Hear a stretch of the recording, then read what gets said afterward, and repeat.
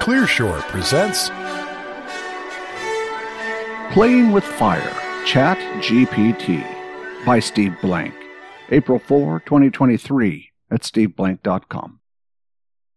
The world is very different now, for man holds in his mortal hands the power to abolish all forms of human poverty and all forms of human life. John F. Kennedy. Humans have mastered lots of things that have transformed our lives, created our civilizations, and might ultimately kill us all. This year, we've invented one more. Artificial intelligence has been the technology right around the corner for at least 50 years. Last year, a set of specific AI apps caught everyone's attention as AI finally crossed from the era of niche applications to the delivery of transformative and useful tools. Dall-E for creating images from text prompts, Github Copilot as a pair programming assistant, AlphaFold to calculate the shape of proteins, and ChatGPT 3.5 as an intelligent chatbot. These applications were seen as the beginning of what most assumed would be domain-specific tools. Most people, including me, believed that the next version of these and other AI applications and tools would be incremental improvements. We were very, very wrong. This year, with the introduction of ChatGPT 4, we may have seen the invention of something with the equivalent impact on society of explosives, mass communication, computers, recombinant DNA, CRISPR, and nuclear weapons, all rolled into one application. If you haven't played with ChatGPT 4, stop and spend a few minutes to do so. Seriously. At first blush, ChatGPT is an extremely smart conversationalist and homework writer and test taker. However, this is the first time ever that a software program has become human competitive at multiple general tasks. Look at the links and realize there's no going back. This level of performance was completely unexpected, even by its creators. In addition to its outstanding performance on what it was designed to do, what has surprised researchers about ChatGPT is its emergent behaviors. That's a fancy term that means we didn't build it to do that and have no idea how it knows how to do that.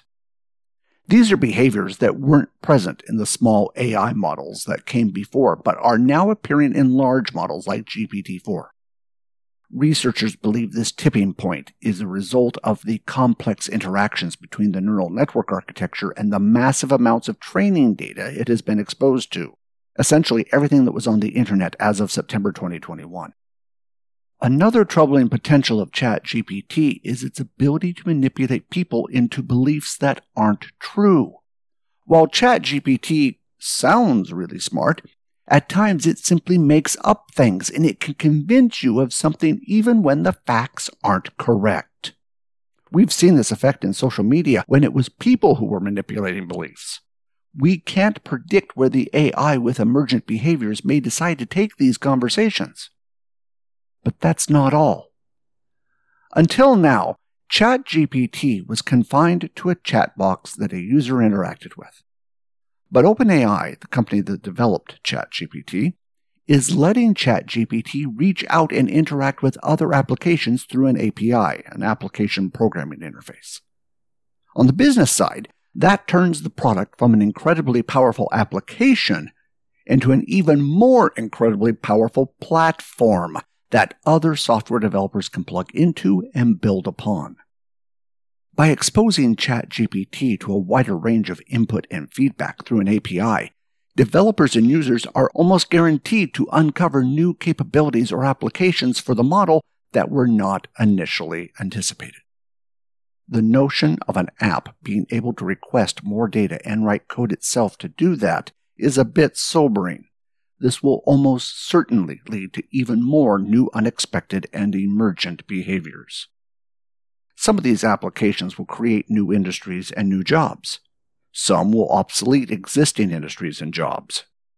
And much like the invention of fire, explosives, mass communication, computing, recombinant DNA, CRISPR, and nuclear weapons, the actual consequences are unknown. Should you care? Should you worry? First, you should definitely care.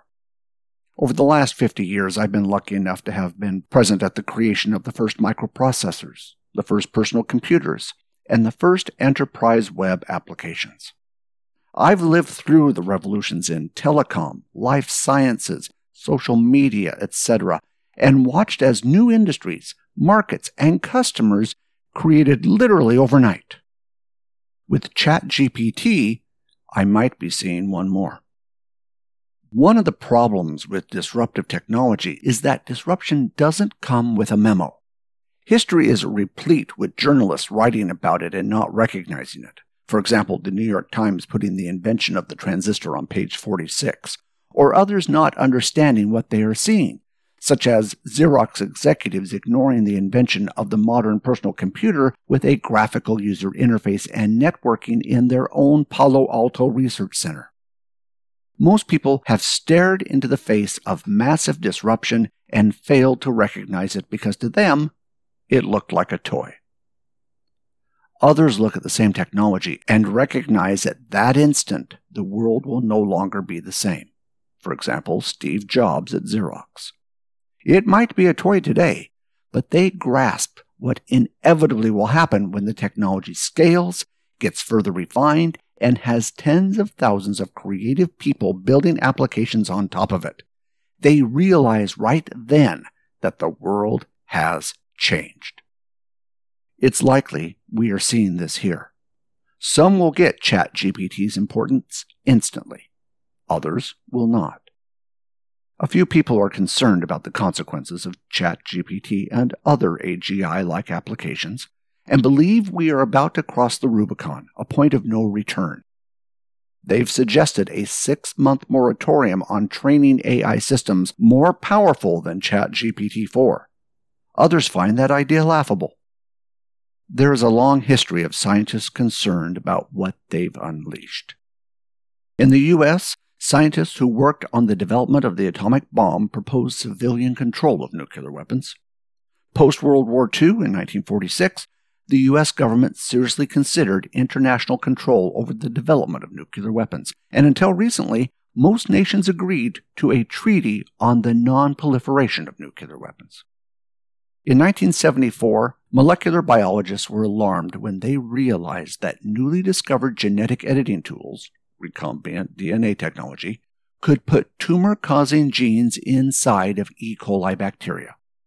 There was concern that without any recognition of biohazards and without agreed-upon best practices for biosafety, there was a real danger of accidentally creating and unleashing something of dire consequences. They asked for a voluntary moratorium on recombinant DNA experiments until they could agree on best practices in labs. In 1975, the U.S. National Academy of Science sponsored what is known as the Asilomar Conference.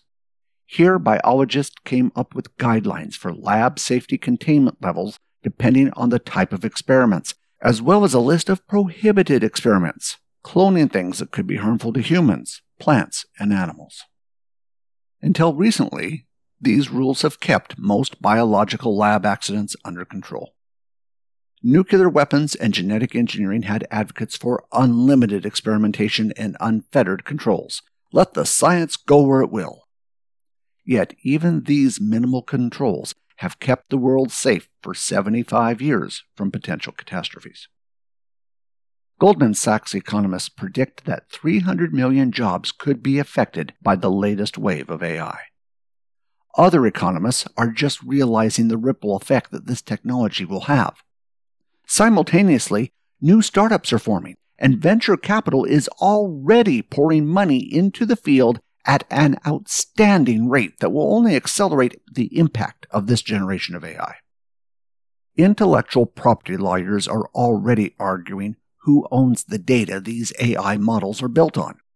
Governments and military organizations are coming to grips with the impact that this technology will have across diplomatic, information, military, and economic spheres.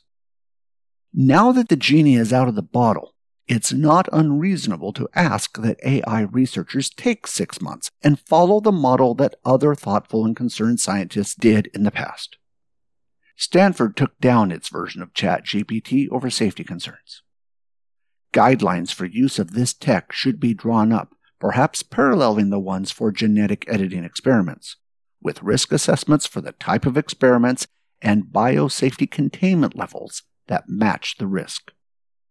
Unlike moratoriums of atomic weapons and genetic engineering that were driven by the concern of research scientists without a profit motive, the continued expansion and funding of generative AI is driven by for-profit companies and venture capital. Welcome to our brave new world. Lessons learned. Pay attention and hang on. We're in for a bumpy ride. We need an Asilomar conference for AI. For-profit companies and VCs are interested in accelerating the pace. Thanks for listening, and we hope you enjoyed the show. We would like to hear from you, so please send your thoughts to comments@clearshore.us or visit us at clearshore.us. If you would like this show delivered to you automatically, you can subscribe to the Clear Shore podcasts on iTunes. Wishing you all the best until next time.